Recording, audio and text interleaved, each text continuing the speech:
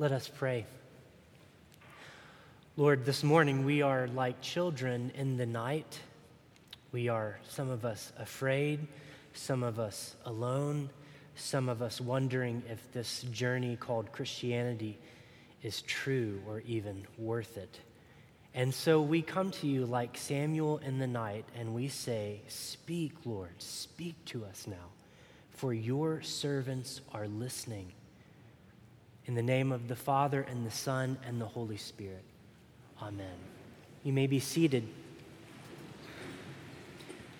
Last week we talked about Romans chapter 5. This week we talk about Romans chapter 6. In Romans 5, remember, it was about God's way of life. And God's way of life is about the work of God. God does the work. What's the work that he does? It's Jesus. Jesus embodies God's work for our salvation. And then the last part of last week's piece on God's way of life is that God's way of life changes us from the inside out. Okay, so now we're in Romans 6. Paul zooms in on that last piece of God's way of life, that God's way of life changes us from the inside out. And specifically, he talks about sin in God's way of life. What do we make of sin in God's way of life? Today, I thought it would be a good day to remind you of that oft-told tale of Larry, who went to church without his wife one Sunday because his wife Judy was sick. And when he got home, Judy asked Larry, "Well, what did the priest talk about in this homily?" And Larry said, "Well, he talked about sin. He talked about sin." And Judy said, "Well, Larry, what did he say about sin?" And Larry, he thought about it for a second, and then he just said, "He was against it." In our epistle lesson today, Paul talks about sin and the Christian life, and he's against it.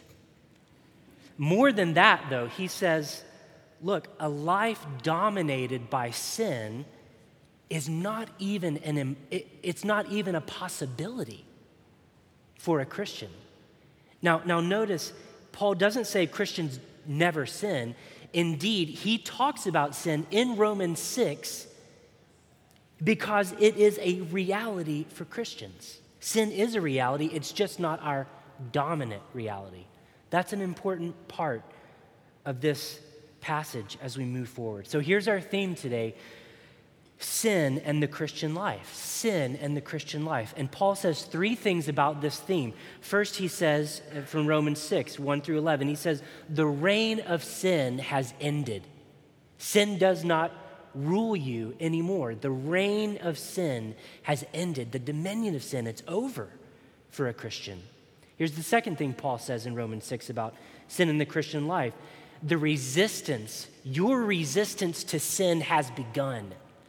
So the reign of sin has ended for Christians. The resistance of sin has begun. And here's the last and the best news. The removal of sin physically from our reality is inevitable. The reign of sin has already ended, the resistance of sin has begun, and the removal, complete eradication of sin from this reality as we know it is inevitable. Take your bulletin insert, if you will, and follow along with me now as we get into Romans chapter 6. Here's the first truth about sin in the Christian life. The reign of sin has ended. At the end of Romans 5, Paul, in the verses that just precede this, Paul starts out with the question here, so should we continue to sin in order that grace may abound? He's been talking about grace and sin as if they were these cosmic realities. It's like Paul zooms out into theological outer space, if you will, and he talks about sin and at the end of Romans chapter 5 like it's a dominion, a country, a kingdom, like it's a realm. And we have been dominated. We've been enslaved. We've been enslaved under sin's reign.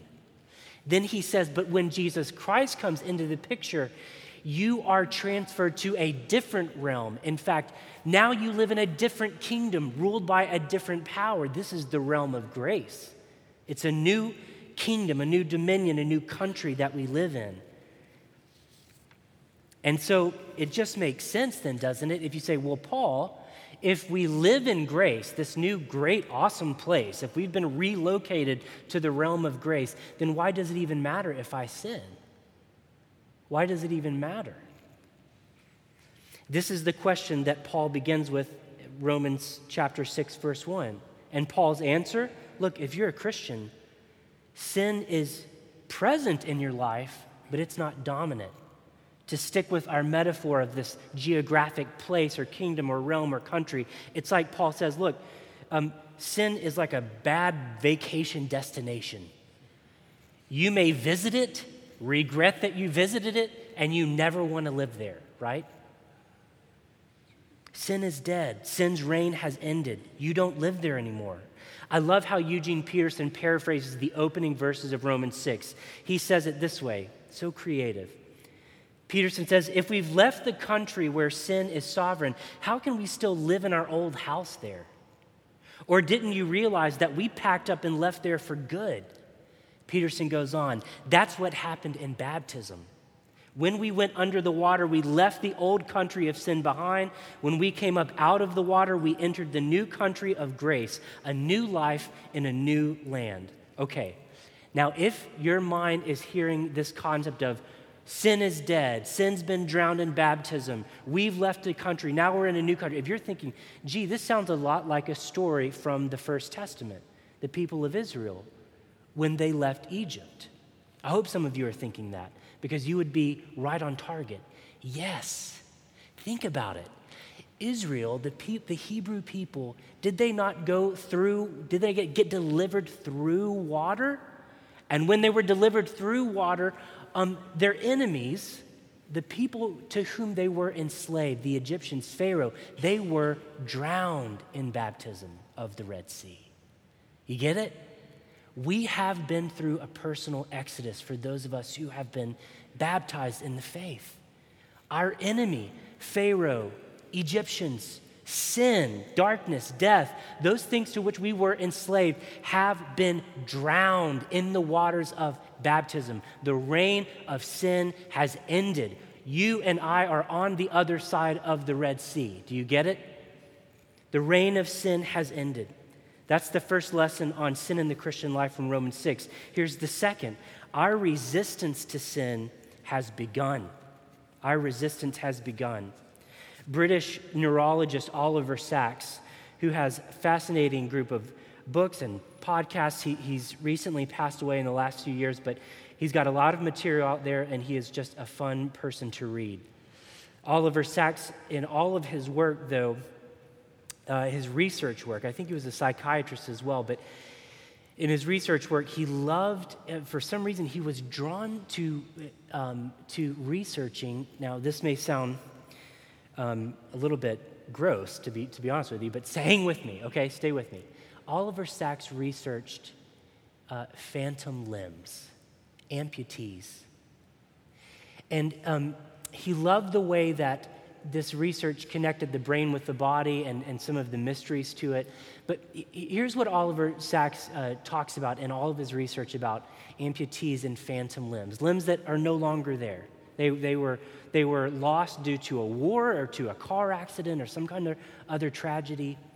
But Oliver Sacks noted how for amputees, often they'll wake up in the night and they can feel the limb that is no longer there. They can still feel it. It's a phantom limb. It aches. Or perhaps they can feel every sensation in the finger on the arm that was lost in a car wreck. Still, they can still feel it. It's a phantom limb. Friends, you and I may still feel the effects of our phantom limbs of sin, but they aren't there anymore. Sin is just a remnant of what used to be there. And we may still feel the residual pain, the longing, the heartache, but it's not there. Our resistance has begun.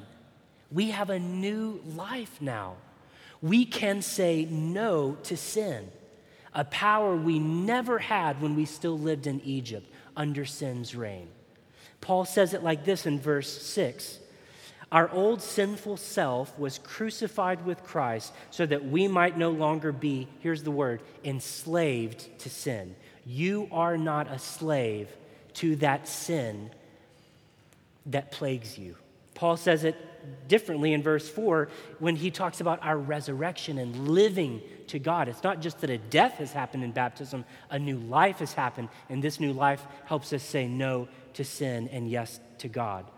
Verse 4, just as Christ was raised from the dead by the glory of the Father, you can read that by the power of the Father, so we too might walk in newness of life. So let's put it all together. In other words, the same power that raised Jesus bodily from the dead lives in you and me and empowers us to say yes to God and no to sin. We don't live there anymore, and our resistance has begun and will one day be ultimate. If you're thinking of Israel again, you're right on. Because after Israel's baptism in the Red Sea, when they were in between Egypt, a land of slavery, and on the path to Canaan, the promised land, they spent how many years in the desert? 40 years in the desert, right? And in the desert, on this journey to the promised land, out of slavery, this long extended time, there were moments when Israel longed to be back in Egypt. Can you believe it? They wanted to be enslaved again. Even Egypt is better than this crazy desert journey. God, we're tired of manna. Give us something better to eat. Where is Moses taking us? This is crazy, right? Isn't that what we do? In our fight against sin, from baptism to heaven, the new heavens and the new earth, in this life right now, there are moments when we feel sin's pull on us, and it almost feels like it would be easier just to go back to alcohol or whatever addiction you've become attached to. Paul says, you don't have to do that. Sin's reign has ended, and now because of your resurrection with Christ, you have the power to say no to it. Here's the final truth from Romans 6 about sin in the Christian life. Not just the reign of sin has ended and the resistance of sin has begun, but one day, we believe, the scriptures teach, sin will be completely eradicated, completely removed. In Israel, they'd been delivered from slavery. They wandered in the desert, and they were on their way to where? Canaan, the promised land. They weren't going to be wandering in the desert forever. They would one day, as God had promised them, live and flourish, free to worship him. That is what awaits us, friends. The textual part of this is that it's not just a spiritual death and resurrection, but a physical death and resurrection that's going to happen. So in our baptism, we die spiritually and we rise spiritually. We begin to live the resurrected life. But one day in Canaan, in the new heavens and the new earth, when Jesus returns, you and I will be raised bodily so that sin doesn't just spiritually die in us, but physically. We will live a tangible new heavens and new earth existence without sin, completely gone. Sin's stain will be forever a thing of the past.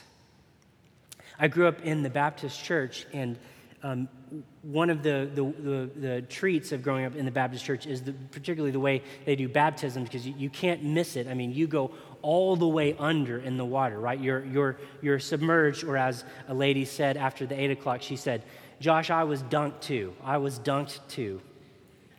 Well, I was baptized in the Baptist church, and it was a pretty scary thing, because you would put I was 6 years old. I put my swimsuit on. You put a robe on top of me, and then you were to walk down into this pool of water that came up to about your neck, and it would sit behind the pulpit.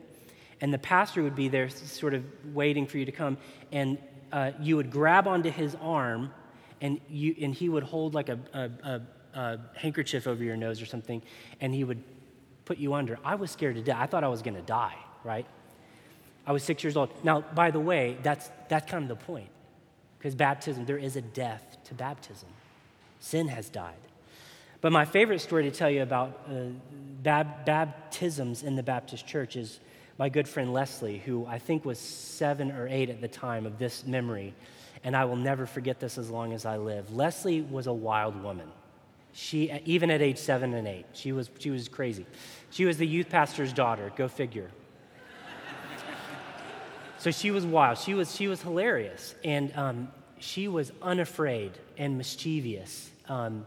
So it was the day of Leslie's baptism, and of course she had her swimsuit on, she had her robe, and you could see Leslie walk down the steps towards the baptismal pool, and so she's standing on the side like this, and the pastor's in the middle, and at the point in the service when it's time, he turns to Leslie and opens his arms like this, inviting her to wade into the water. Leslie, and I can see it in slow-mo, Leslie goes, and she swan dives into her baptismal waters. I kid you not.